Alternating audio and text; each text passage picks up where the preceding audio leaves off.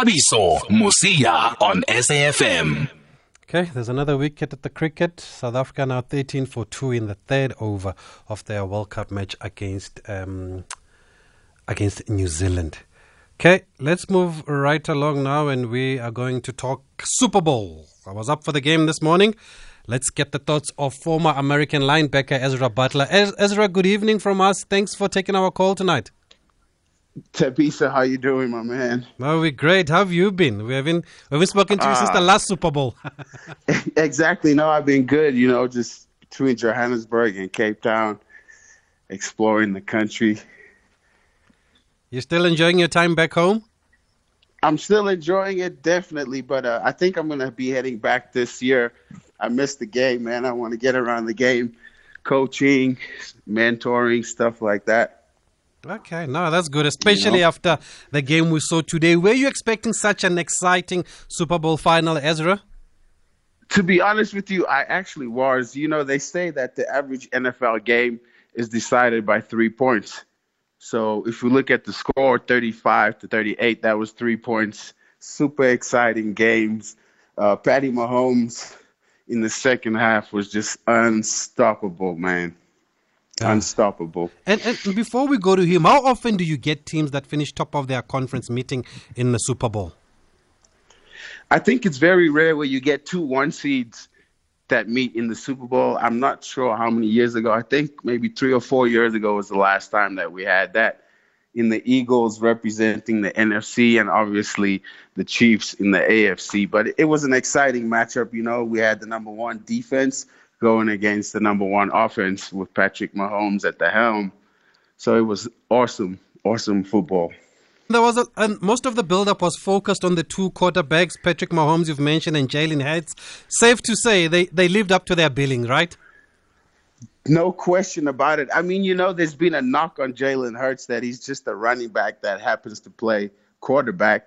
But if we go and look at his stats from the game, I think he's the only quarterback or the third quarterback in NFL history to have 300 yards passing and then over 70 yards on the ground. And then, obviously Patrick Mahomes is Patrick Mahomes.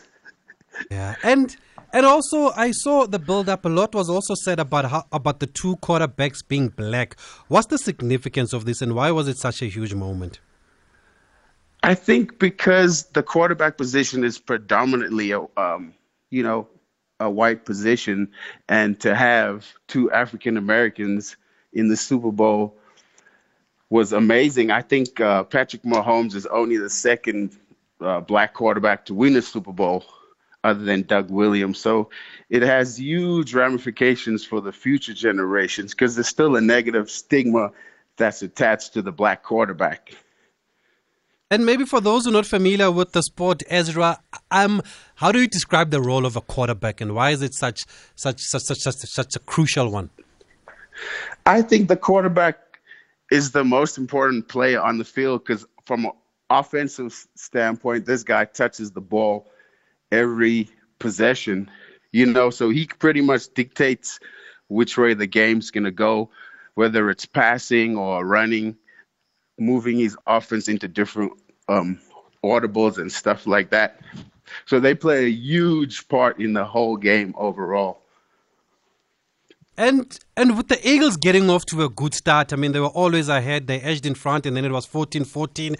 What was key in their success, especially in those first 2 quarters? What were they getting right? I think their defense was definitely more attacking in the first half. They injured Patrick Mahomes. He was dealing with that ankle injury the whole playoffs. But Philadelphia's defense came out on fire. And then obviously Patrick Mahomes got hurt.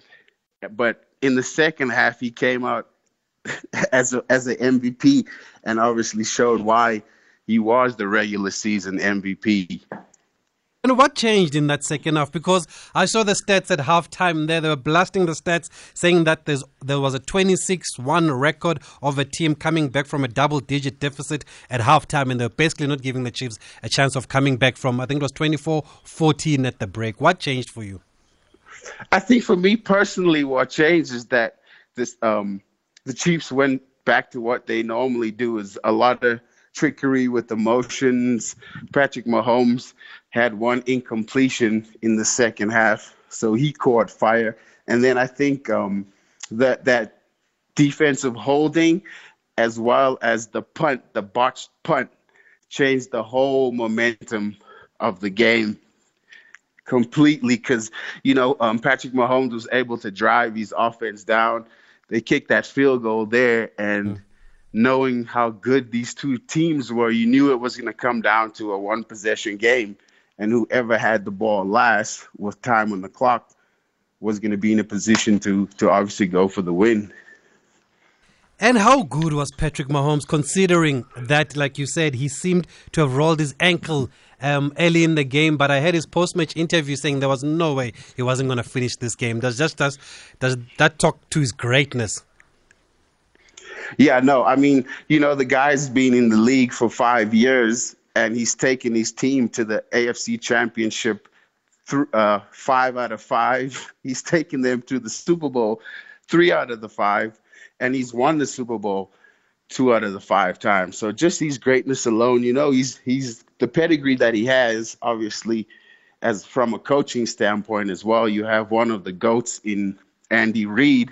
So the formula is already there, especially for that team.